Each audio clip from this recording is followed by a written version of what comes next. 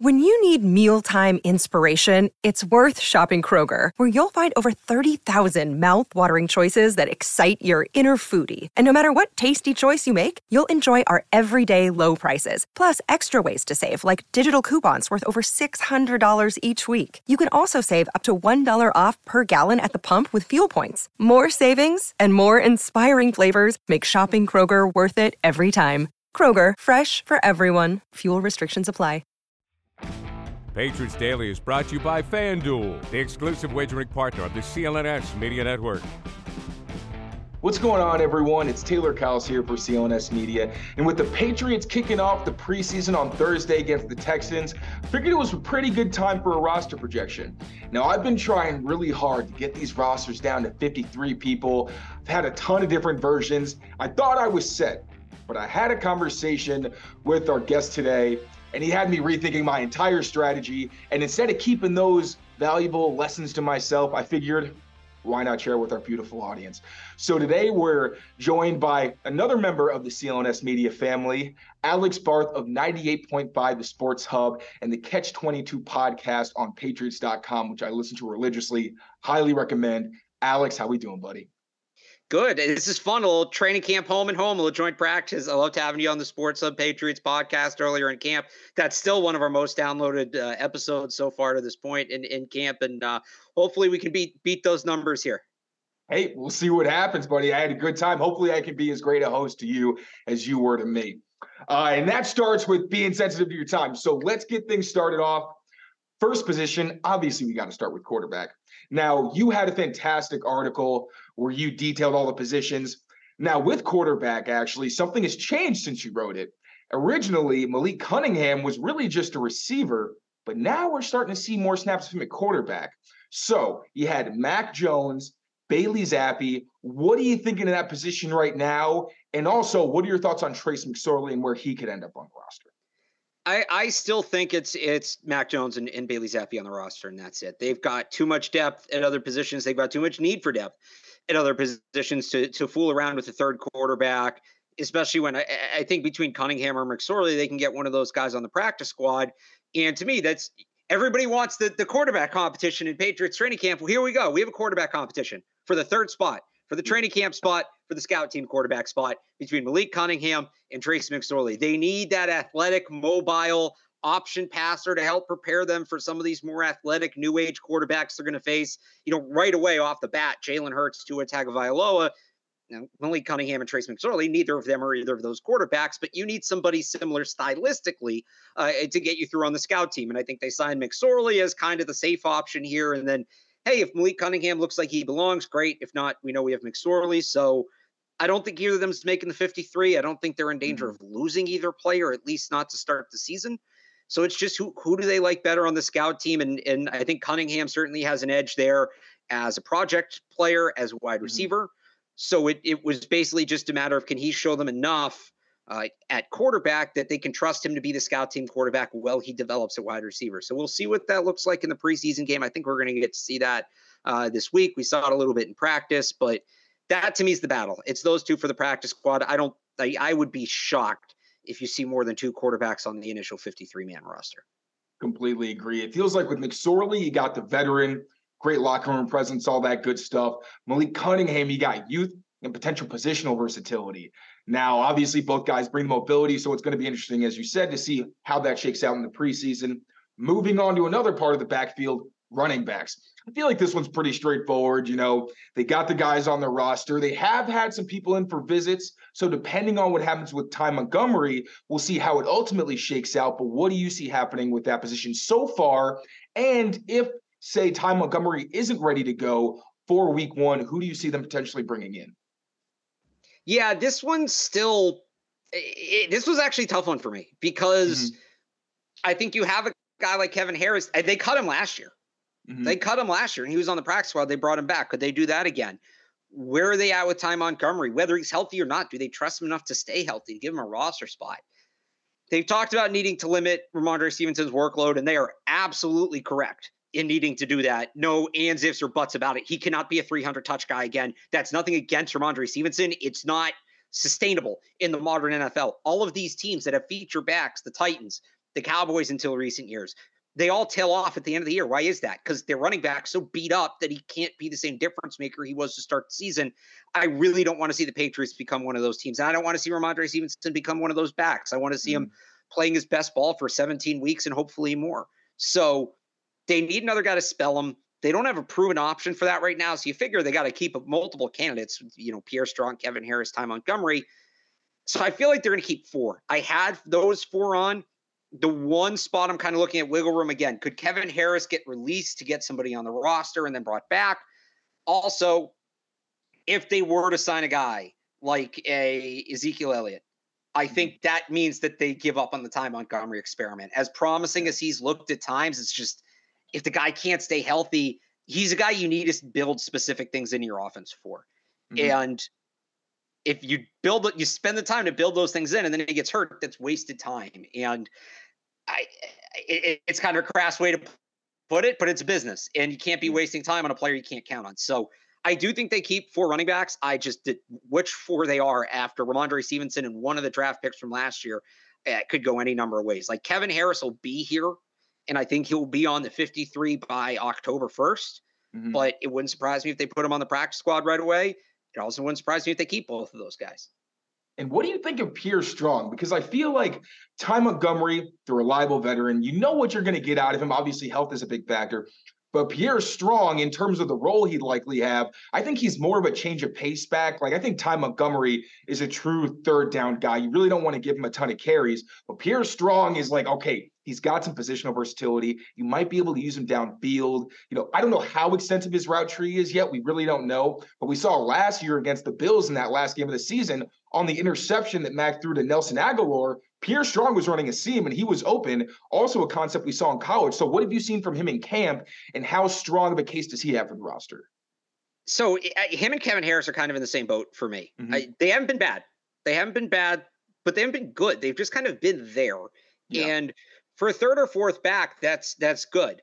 If you're talking about a second back, like neither of them have been up to the level that Damian Harris was at, and that's the role you're trying to fill. So there are still a ways to go. And I think part of the reason the Patriots haven't signed a running back is because everybody's waiting for Dalvin Cook to sign. And they want the market to be set. Guys like Ezekiel Elliott, guys like Leonard Fournette, they want the market to be set before they sign. The other reason I think maybe the Patriots haven't been as aggressive is they don't need that running back right now. They need a second back for week 1 of the regular season. They don't, we'll say like a week or 2 before, just to get accustomed to the offense and get ready to go. But right now, I don't think there's a need to have that guy on the roster, especially if you're planning on bringing in an experienced veteran like Elliott or Fournette. So why take up reps from Strong and Harris? I think that's what they're doing right now, is they're giving these guys the spotlight. They're giving them the floor to prove what they can do. Joint practices will be big. We really need to see them in pass pro, because that's so big for this team, running backs in pass pro. And I think we'll see a lot of that. They generally do a lot of that stuff in joint practices, but as it stands right now, I don't know. I'm definitely comfortable with both of them being the third back. I don't know that I'm comfortable with either of them being the second back. I'm not saying they can't get there, but they neither of them have popped. We've had guys that have popped in this camp that, rookies are the obvious examples, guys like Tamario Douglas. But even a guy like Mac Wilson, who's been around, but you're seeing him, his game looks different this summer. He looks better. And we'll get to Mac Wilson in a little bit, I'm sure. But I haven't, how many times have you been there and like, oh, Pierre Strong. Oh, Kevin Harris. All right. Like, I just haven't had those moments. Again, they're just they're just sort of there. They haven't been bad. There's no like, Pierre Strong. Kevin Harris. But it's just they've just kind of been in the background. Yeah, it's also interesting because when the running backs get involved, I don't want to go on too much longer about them, but with the runs, like you're not seeing them. There have been periods where they actually are tackling, but it also feels like it's tough for running backs to really stand out given the nature of these practices. Yeah. Or they're trying to keep guys healthy, like especially the screens with the issues on the offensive line. It feels like screens are getting blown up consistently. You're not really getting opportunities for Pierre Strong to show his elusiveness in space. I feel like you do see the burst, but it's usually once, he gets past the second level because no one's really trying to bring him down. And then he's just kind of going there. So yeah, it's going to be interesting to see how that running back position shakes out. Another position where the bottom of it is kind of up for grabs. I wonder what you think about it for wide receivers. Now you've got Kendrick Bourne, Devontae Parker, Juju Smith-Schuster, Demario Douglas, who I'm sure we could talk about at length. I don't think he's a surprise at this point to potentially make the roster. And then Tyquan Thornton. Now, like we said, it seems like Demario Douglas, he's probably going to make the roster. Like he would have to just fall off a cliff at this point because he's been outstanding. But it feels like that fifth receiver spot might be a pretty significant competition because Kayshon Boutte has been putting good days together. He was a little more quiet today, but he's been making some pretty outstanding catches and said himself that he's built confidence and feels like he's starting to grow. So what do you think about that position, and how much of a competition do you see? And do you think there's a possibility they keep a sixth receiver? I personally don't, but what do you think? I don't think they keep a sixth receiver right now. There's essentially two different things going on here simultaneously. And what's complicating all of this is Tyquan Thornton's draft status. Tyquan Thornton's going to make the team because he's the 50th overall pick a year ago. It's too early to give up on him. And some people come back and say, hey, they took Duke Dawson in the second round and traded him after a year. The difference is that team had Steph Gilmore, Jason McCourty, J.C. Jackson. Like they they were set at corner. This team can't give up on any semblance of hope at wide receiver. They just can't afford to do it. So you have two things going on. You have Tyquan Thornton and Demario Douglas battling for that fourth wide receiver spot, 4 and 5. And then you have Kayshon Boutte basically trying to catch Thornton to bump Thornton down to 6 and force them to keep that sixth receiver. The unique thing about Kayshon Boutte, he's not your average 6th-round pick because of his pedigree, top high school recruit, breakout star as a freshman at LSU. If teams see one glimmer of hope from him in the preseason, he's not getting to the practice squad. He's not getting through waivers because they're going to look at it and be like, the Patriots fixed him. And if they don't want to take him, we will. So they almost might get forced into keeping 6 receivers.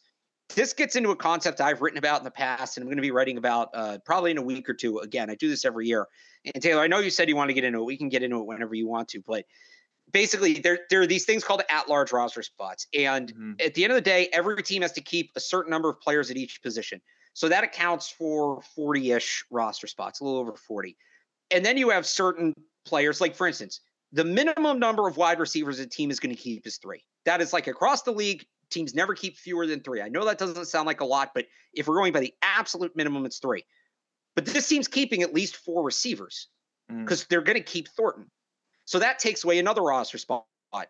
Another example is at safety. The minimum at safety is 3. They're definitely keeping at least 4 safeties. They have 4-star safety, like those guys. So you're losing roster spots there. Matthew Slater also doesn't factor into that. He's kind of his own thing. So you keep knocking away these roster spots, and what you end up with when you factor in the positional minimums and the roster locks on top of that is what I call at-large roster spots, which is basically the number of roster spots that can be won by simply being the better player, on the best player available, because there are players who are not among the best 53 who make the team. The backup quarterback usually isn't one of the best 53 players on the team, but he's going to make the team. So that knocks, call it the 53rd best player off the roster. It's like March Madness, how the conference champions knock off some Power 5 teams who might be better, but they weren't good enough relative to their conference. I know I said maybe you want to get into it later, and then I did the whole spiel. Sorry about that. But no, not at all. Not at all. The point being, like, Thornton is going to make the roster in addition to Parker, Juju, and Bourne. And we're really getting there with Demario Douglas. So now that's 5. Kayshon Boutte is essentially going to have to win one of those at-large roster spots if he wants to make the team. Like I said, I'm writing this in a couple of weeks. I usually need to see a couple of preseason games to really get the numbers right. But, you know, at-large roster spots on this team, it's going to be under 10. It's probably going to be 5 or 6. I wouldn't be surprised if it's 4. Like, that wouldn't shock me. So can he be one of the 4 best other players on the roster? And I mean, that group goes from, you know, all the tight ends after Henry and Gesicki are in that conversation. You have some defensive linemen, a guy like Daniel Quale, Sam Roberts, Carl Davis are in that conversation. I think Mac Wilson, Anthony Jennings might be in that conversation. Some other rookies, Isaiah Bolden is in there. Amir Speed is in there. Jordan Healig is in there. Like, these are guys that are going for those at-large spots. So Kayshon Boutte has to be one of the 4 or 5 best players of that group. Can he do it? I think he can, but it's going to be a really tight margin. There's not going to be a ton of room for error, and those joint practices are going to be huge in determining that. I'm glad you did break that down, because I'm the caveman over here going, film good. You had actually broken it down to a science. And I think I just well, have what the that mindset. is, you say breaking it down to a science just to kind of add the cap on it. Mm-hmm. What I just did in that exercise, that's what the bubble is. When we talk about the roster bubble, like we talk about it as this abstract thing that like players who are maybe on the roster, maybe they're not.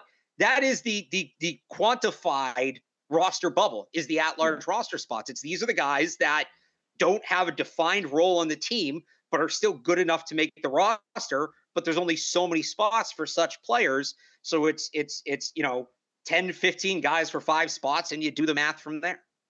Now, I think I undersimplified it with the receivers because in my head, I'm saying at these practices, I'm rooting for Tyquan Thornton. Like, I'm not I want him to show what the team expected from him as that second-round pick. But at the same time, looking at what they've done in training camp, in my head, I'm going, well, Kayshon Boutte has earned a spot so far. Obviously, long way to go still.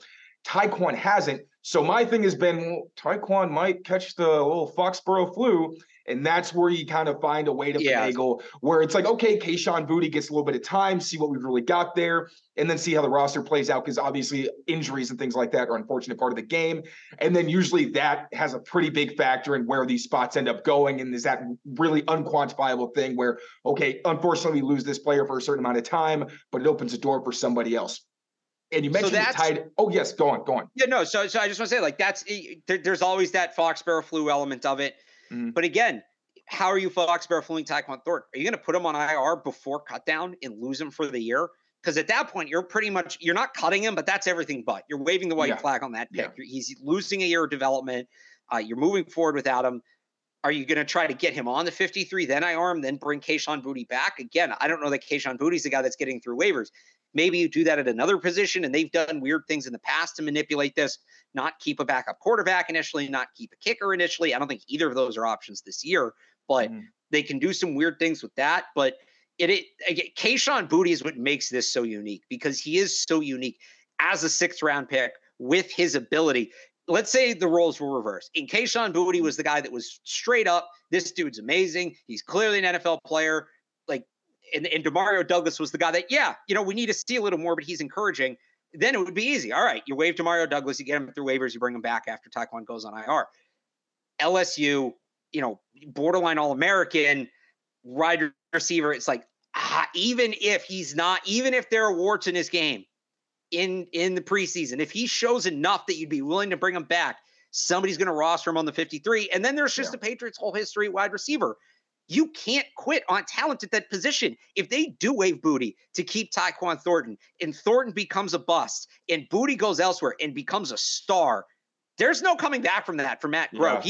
That is going to be brought up anytime they make a decision at wide receiver.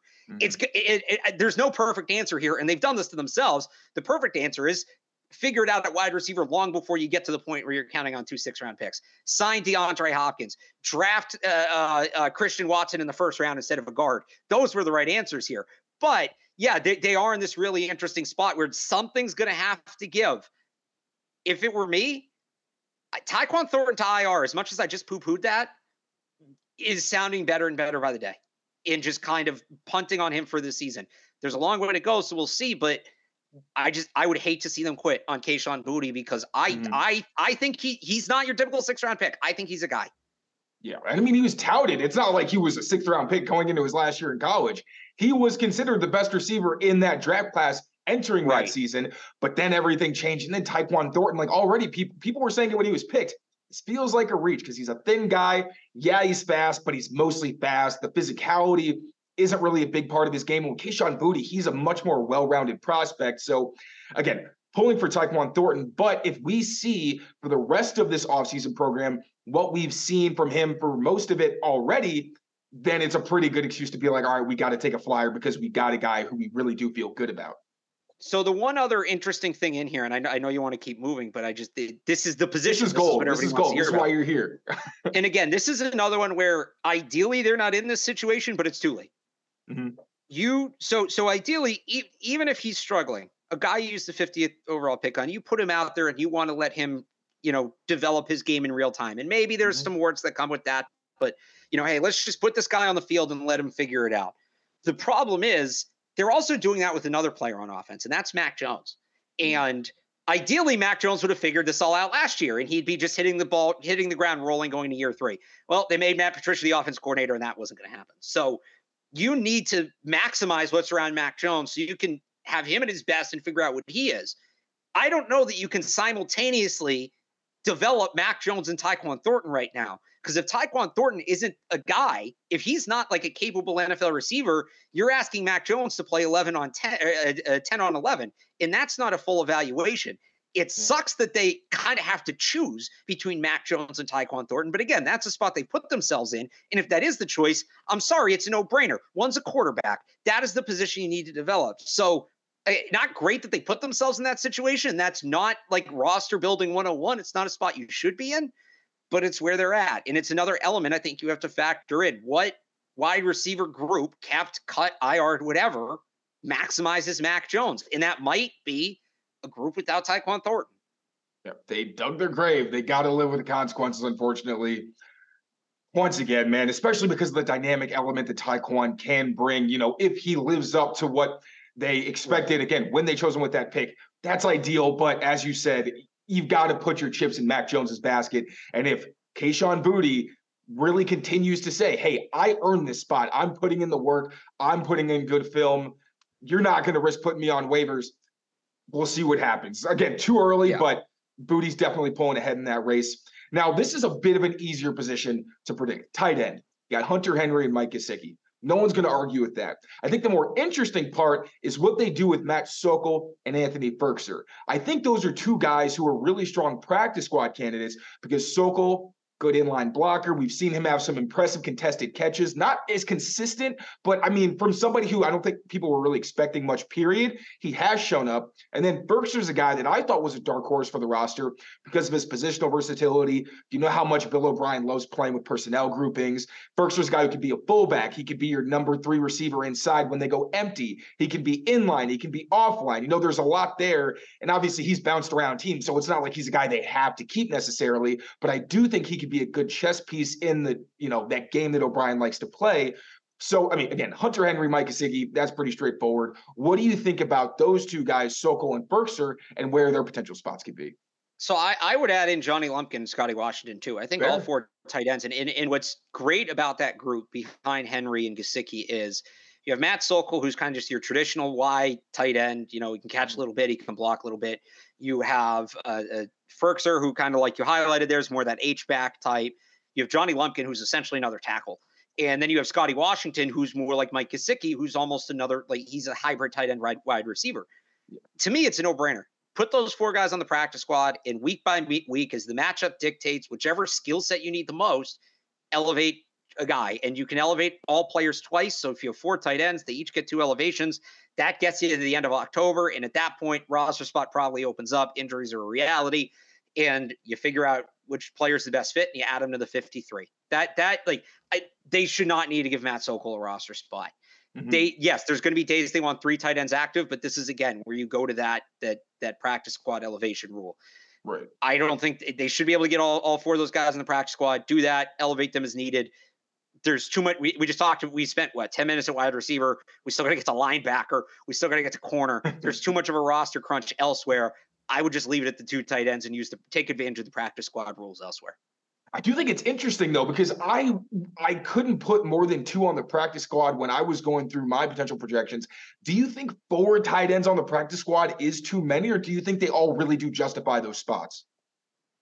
So if you ask them, it's not 4 tight ends, and that's why I think they justify it. It's a tight end. Okay. It's an H-back. It's a receiver, and it's different roles. Right. Okay. So if it was 4 Matt Sokols, if it was 4 just traditional, vanilla tight ends, no, you're going to keep 1, maybe 2 if you're worried about the health of Henry and Gesicki and move on from there. But I feel like, especially when you get down to the practice squad, what they've done, I've noticed with those practice squad elevation rules, is a lot of players who maybe aren't like great, well-rounded players, but have one elite skill that they know they can exploit in certain matchups. Those are the kind of guys they can keep on the practice squad. So, Sokol, Firkser, Lumpkin, Washington, they all have the same 2 letters next to their name on the roster. Those are 4 guys that bring 4 completely different skill sets. So I don't think they look at those guys as overlap. If there is one guy that overlaps, it's Washington, because his skills, he's not giving you anything Mike Gesicki doesn't. He's Right. more just Mike Gesicki insurance as opposed to another element to your offense.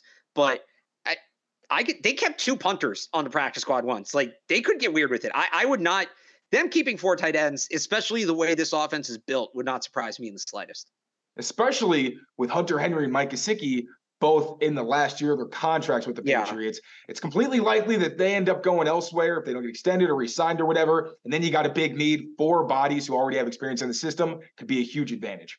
So moving on to the offensive line, you got David Andrews, obvious, Trent Brown, Mike Nwenu, Riley Reif, Sidney So, Cole Strange, Antonio Mafi, and Jake Andrews. Now, you mentioned that the Patriots are usually pretty light on the offensive line when it comes to cutdown days, but having drafted 3 offensive linemen, and obviously with the depth concerns they have, especially at offensive tackle, they're going to need more bodies at that position. So how did you come to who you ended up putting on your projection? And in terms of the guys that you left out, what did you think was a determining factor there? And who do you think ends up on the practice squad? Like Stuber and Chase and Hines, are they some guys who you think they're going to try to retain? What are your thoughts on that position? Yeah, honestly, it's kind of by default. I have them keeping 9 guys, and maybe there's a Foxborough flu in here for somebody somewhere. But look, they're So. Andrews, right? Andrews, Brown, Andrews, Brown, Onwenu, Strange. Those are your 4 starters. You're going to keep McDermott and Reif because that's your starting and backup tackles. Now you're at 6 without any of the rookies. Jake Andrews, Antonio Mafi, Sidney So. You can't cut those guys. They're all top 150 picks. You can't burn those contracts. And that's 9. I'd love to keep Chase and Hines. I know that they're going to want to keep James Ferentz. I know they really like Cody Russi. I also left out Calvin Anderson because Bill did not sound optimistic about getting him back. But if Calvin Anderson comes back, I don't know, because they gave Riley Reif a lot of money. He's the 20th highest paid right tackle. He's a starting paid right tackle in the NFL. They've kind of just done this to themselves where they have a bunch of guys that aren't necessarily starters, but they can't cut. Again, I think a Foxborough flu is coming for somebody. But yeah, right now they have to keep 9 guys. There's really nobody in there you can cut unless Riley Reif becomes, totally takes off, or Connor McDermott totally takes off, and Calvin Anderson comes back, and you cut whichever right tackle doesn't take off. But Bill Murray will still be here on the practice squad. Cody Russi will still be here on the practice squad. James Ferentz will still be here on the practice squad. I'd love to see a way for them to keep Chase and Hines too, and Andrew Stuber. I like those guys, but now what am I at? 4 tight ends and 4 offensive linemen. That's half the practice squad. Big boys. So that's 8 plus I have 1 tight end is 9. I didn't keep any running backs or receivers. So, okay, so I'm at 9 on the practice squad. I still have some room. We'll see. I didn't do the practice squad on my roster projections, so we're going to do this in real time. But yeah, I just, this one's actually kind of easy because there's so many guys they can't afford to cut that there's you get to that number. And even though there's other guys you want to keep, you're not keeping 10 linemen. You're not going to have 150 a roster being offensive linemen. So you go from there. If Mike Nwenu ends up starting the season on PUP, now this would be a pretty dire situation for the Patriots as right tackle is already an issue. I've been saying 1 offensive line spot that's kind of a liability. You can get away with that. You can cover that up, especially with Bill O'Brien, an offensive coordinator of his caliber. If you also have a problem at right guard, that's a bigger issue. So if he does start on PUP, who do you think takes that spot? I've got Cody Russi personally because mostly he's been really involved with Mac Jones. It seems like he's a guy that they want in the rotation, even if Mafi ends up being the guy who plays. Do you think maybe that's James Ferentz? Who do you think benefits if they don't get him when you start the season? I think it's Antonio Mafi. He's been the best player of the group you named. I know he's not the most experienced, but he's looked really good over there at right guard. And it's you go from 9 roster spots to 8. It opens up a roster spot elsewhere. If Onwenu opens on PUP, I think that's just 1 less lineman they keep. Because again, they generally keep 7 or 8. I don't know if they're going to go out of their way to keep 9. So it's not. I'm not just saying Mafi's going to start because it makes the roster projection work. Like I think he's been the best guard, and he's a guy they worked with at the Shrine Bowl. They have a level of familiarity with him, with Adrian Clem's ties to the UCLA program, and obviously Chip Kelly is a guy who has a relationship with Bill Belichick. It's a team that generally doesn't trust rookies, but when they do, 1, they're usually on the offensive line, and 2, they're usually guys from certain programs they believe in. So I think that Mafi would be – they'd at least give him a shot. Maybe he blows up, it's not working, and something gets changed in like late September where James Ferentz or Cody Russi's added to the roster. Or maybe even one of those guys is elevated from the practice squad the first few weeks, and they go back and forth, and they continue that competition into the regular season. But I don't think that would lead to them keeping an extra lineman. Okay, I actually like that a lot more. It makes some of these projections a lot easier. And with Mafi, when you talk to Adrian Clem, when you talk to Bill Belichick, even when I spoke to Mafi, well coached, keeps coming up. They clearly have a lot of respect for his pedigree, and we've seen that that's translated on the field as him getting a lot of opportunities to show what he has at both guard spots. Football season's about to kick off, and FanDuel's giving you the chance to win all season long. Because right now, when you bet on a Super Bowl winner, you can get bonus bets every time they win in the regular season. Just pick any team to win the Super Bowl, and you'll get bonus bets for every victory. You can choose your bonus bets on spreads, player props, over-unders, and more. So visit FanDuel.com/Boston and start earning bonus bets with America's #1 sportsbook. That's FanDuel.com/Boston. 21 plus and present in Massachusetts. First online real money wager only. $10 deposit required. Refund issued as non-withdrawable bonus bets that expire in 14 days. Restrictions apply. See terms at FanDuel.com/sportsbook. Hope is here. GamblingHelpMA.org or call 800-327-5050 for 24/7 support. Play it smart from the start. GameSenseMA.com or call 1-800-GAM-1234. All right, Alex, now let's move on to the defensive line. Now here, you got Christian Barmore, Carl Davis, Devon Gottschall, Lawrence Guy, rookie Keon White, and Dietrich Wise. Now, I feel like most of those guys, people would agree with. Carl Davis is somebody that's a bit of a surprise because Daniel Ekuale is off. Now, we talked to our buddy Evan Lazar about this. He didn't think that Carl Davis was going to make the roster, and I'm a pretty big Daniel Ekuale guy. I had him on my projection, but you left him off. So what is it that Carl Davis brings that you think makes him a guy who's going to make the roster? And why'd you leave off my guy, Daniel Ekuale? So honestly, there were so many guys, right, with that roster crunch at the beginning when we were doing the offense. And I kept talking about, you cut this guy and you bring him back after you put somebody on IR or whatever. Or you keep him, you cut somebody else, you bring him back. So those players had to come eventually. I had Ekuale because I just, he's got 1 year left on his deal. He's got a PED suspension on his record. He's a guy I think you could cut and get back pretty easily. I feel the same way about Carl Davis. Honestly, between those two, it was a coin flip for me. Who was going to be the guy that was cut and brought back? I had Ekuale as my 54th player. I think I had Carl Davis as my 53rd player. It literally just came down to, when I wrote it on Friday, the past few days, I thought Carl Davis had, been a little bit better than Daniel Ekuale at camp. If you want to tell me you think it should be the other way around, honestly, I wouldn't disagree. Again, I think it's a coin flip there, but between those two guys, I think you're looking at players who could get cut and brought back while the rest of the roster gets shaken out. I think that's pretty fair. And one guy I'm actually curious about, Jeremiah Farms. Now, he's a bit of an under-the-radar guy. I don't think a lot of fans maybe are familiar with. Not only does he play on the interior of the defensive line, we've also seen him in the past year, also at times last season, spend some time on the offensive line. Do you think he's somebody that could sneak onto the practice squad, or do you think he's maybe too much of a project considering all the other talented guys that they've got who could take those practice squad slots?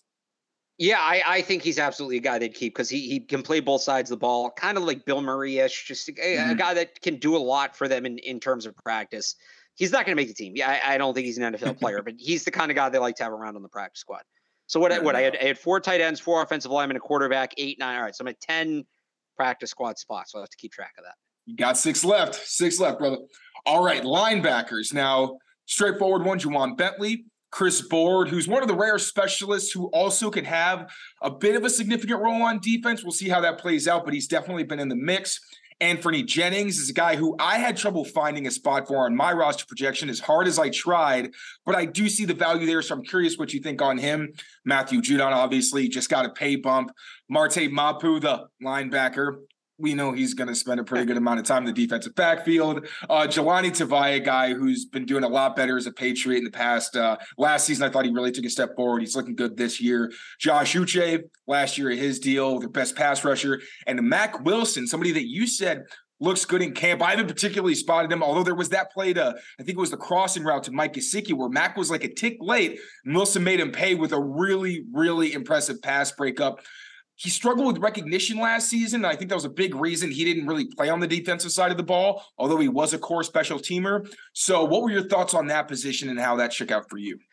Yeah, look, I know 8's a lot. And initially coming into camp, my 53rd spot was between Mack Wilson and Anthony Jennings, because Jennings, I know people aren't super high on him, but he played 35% of their defensive snaps last year. That's not nothing, and he continues to rep with the number one team. So I had him over Mack Wilson, but I don't know. I think Mack Wilson's made a lot of plays in this camp, especially in coverage. And if Marte Mapu is going to be as important as we think he is, you'd better have good depth behind him. And Mack Wilson is the closest guy to that skill set. He's not a 1-for-1. Nobody's going to be. It's part of the reason Marte Mapu is so exciting.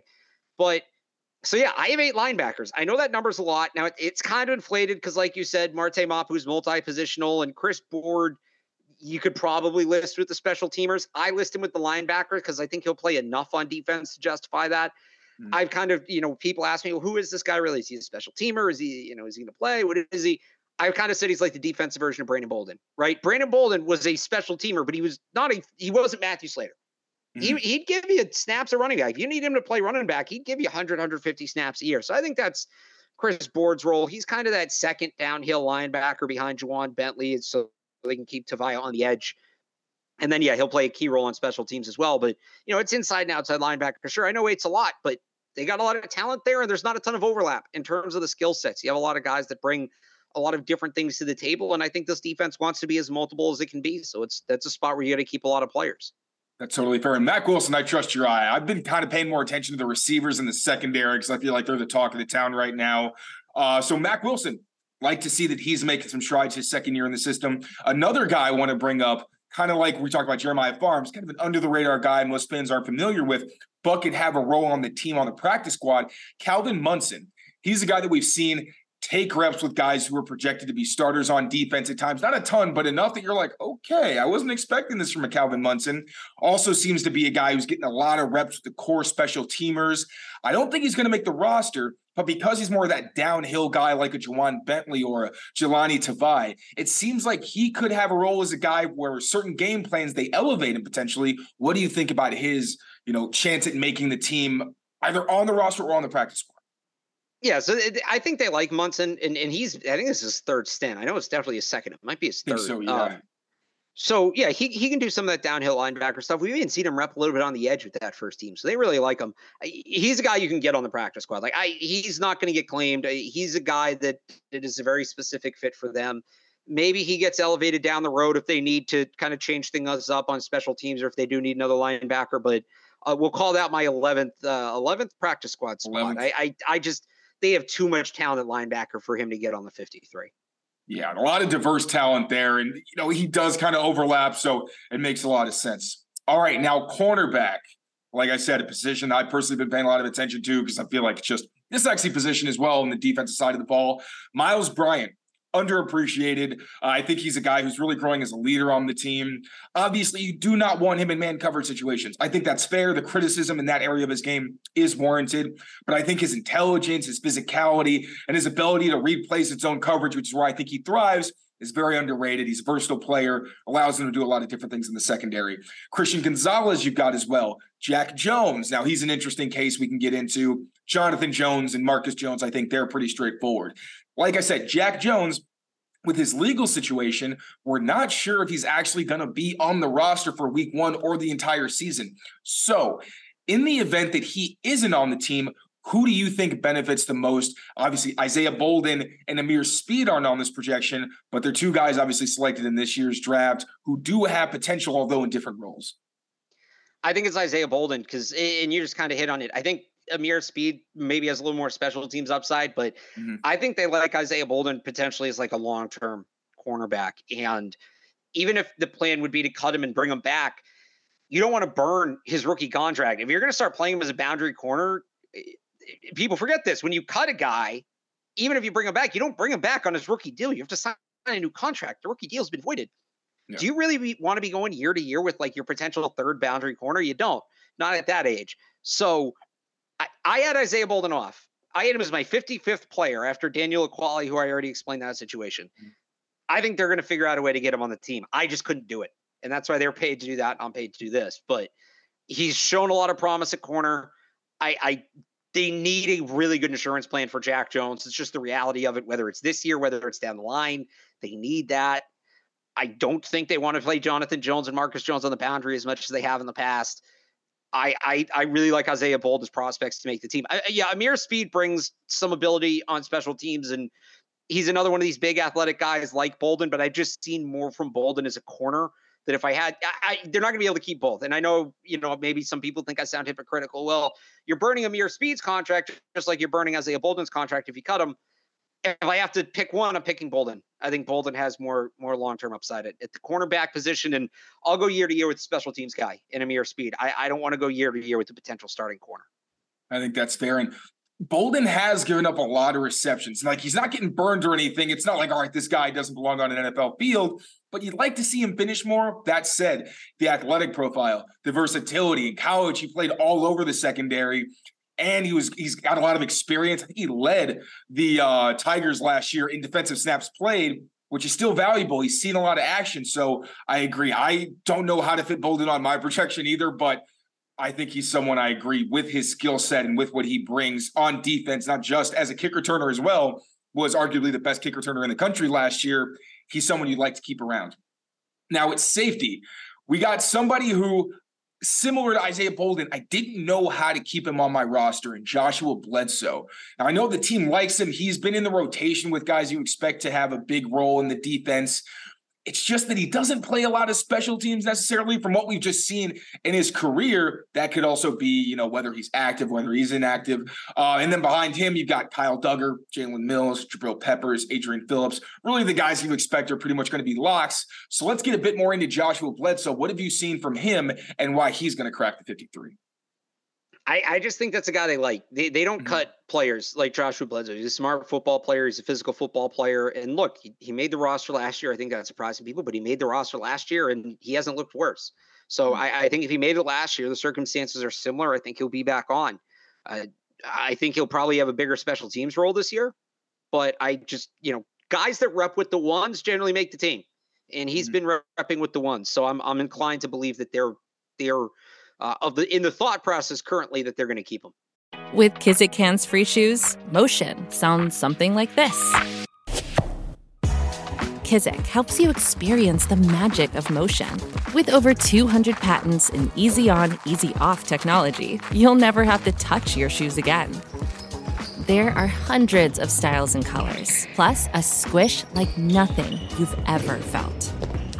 For a limited time, get a free pair of socks with your first order at kizik.com/socks. Yep, fair enough. And especially at that position, you got some older guys.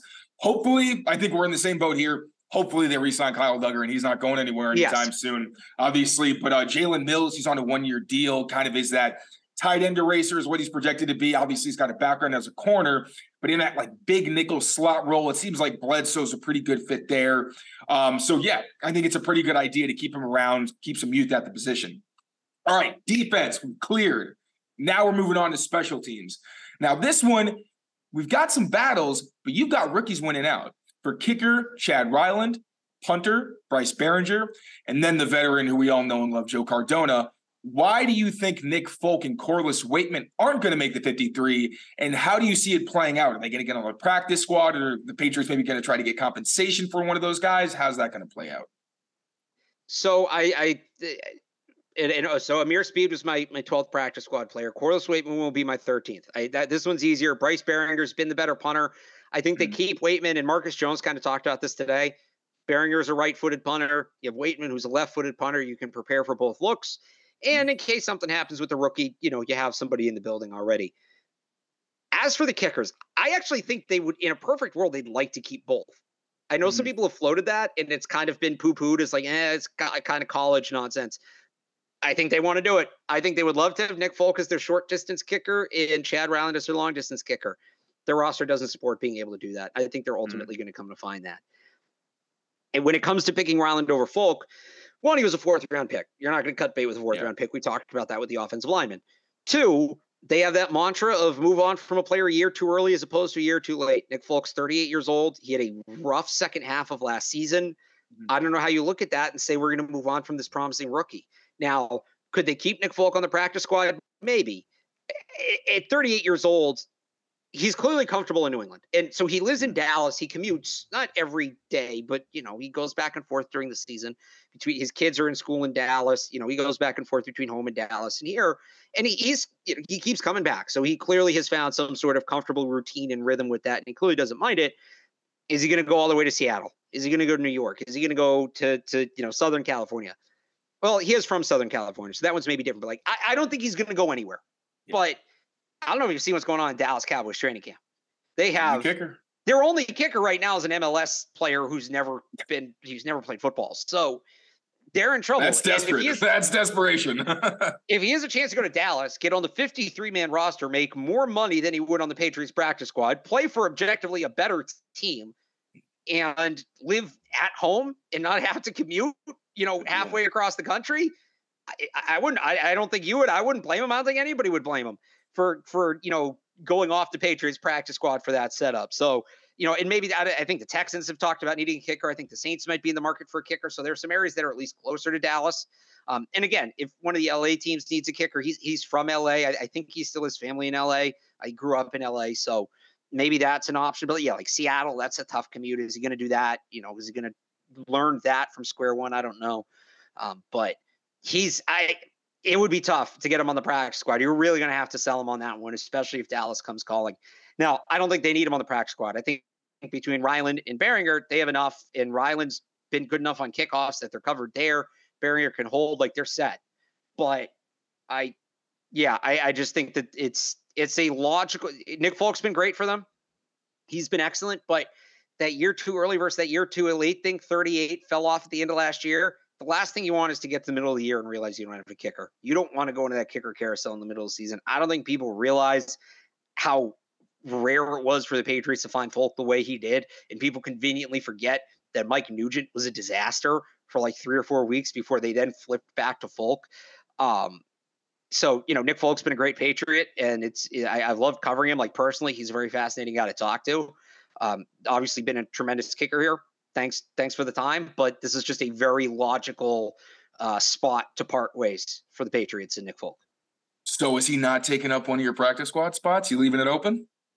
I don't see how, I'd offer it to him. I don't see how Dallas doesn't call him and say, hey, we'll give you, a real NFL salary to come be our kicker. Because he's still one of the 32 best kickers in the league at the start of the season. So I'd give it to him. And look, I have 3 left, right? I was at 13.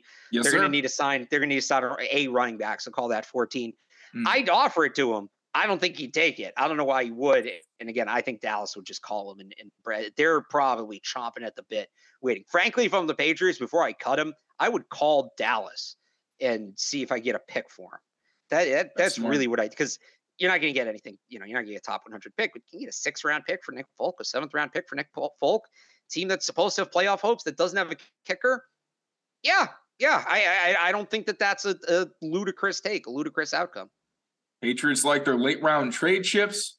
Nick Folk gets to go home, be closer to his family. I'd say that's a win-win all around. Yeah. All right. Now, last but certainly not least, we've got our specialists. Now, you've got Jordan Heelig. I tried so hard. Again, I feel like this is just the story of the defense. I had a lot of trouble finding room for a lot of these defenders. You've got Jordan Heelig on, the undrafted free agent. It was tough trying to find a spot because I see him as more of the heir apparent to Matthew Slater. Maybe not immediately because obviously he spends a lot of time with him, kind of like Brendan Schooler did last year. We've seen what Brendan Schooler did. He's also on your projection. Matthew Slater, obviously, and DeMarcus Mitchell, another guy who's kind of a rare athlete in the Keon White mold, where he's a bigger dude who you wouldn't expect to be as fast as he is and can actually run downfield and make plays. He was an impact guy for them, kind of an under-the-radar player where, again, most fans may not know who he is, but he's got a role on this team. What did you see from Jordan Heelig that you said, yeah, he's somebody that got to find room for him? Honestly, that UDFA streak. Well, so first off, I think he's going to make the team. The guys that work one-on-one with Slater and Accord, especially as much as Heelig has, those guys generally end up making the roster. So I first and foremost, I want to be right. He's a guy I think that's going to be on the team.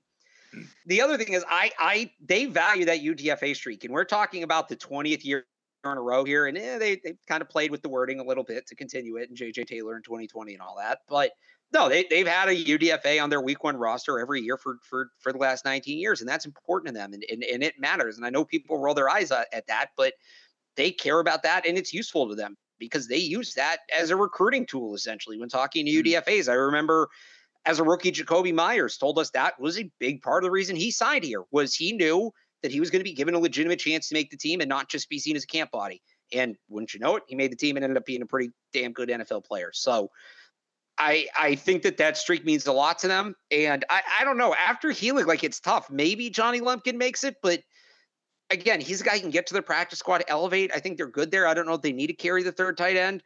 I'm trying, like, Justice Tavai, they've got plenty of depth on the defensive line. I don't think he's going to make it. Tyrick Pitts isn't going to make the team. I'm missing somebody, and I have no idea who I'm missing, but I know I'm missing one guy. But yeah, none of those guys are going to make the team. So I honestly, I feel that the streak is as in jeopardy this year as it's been in a long time. But like, if it didn't extend this year, it wouldn't be the most surprising thing to me. But I do think they want to extend it, and Jordan Healing is the most logical player to do that. Oh, the other guy's Malik Cunningham. Duh. Right. Who's going to be on the practice squad. He's not going to make the team. Right. Well, Alex, you make me smarter every day.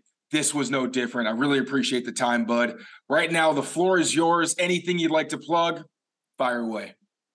Yeah, so obviously 985thesportshub.com, all my content up there. Catch 22 podcast with Evan Lazar, mostly every Thursday, or actually Wednesday this week. So, because obviously there's the game going on Thursday, but that's on Patriots.com. The Patriots Beat podcast with Brian Hines on CLNS Media, right here on the CLNS Media YouTube channel. And for the rest of it, follow me on Twitter at RealAlexBarth. Thank you, buddy. Appreciate your time so much. Thank you all for watching. Take care of yourselves. Take care of each other. We'll see you next time.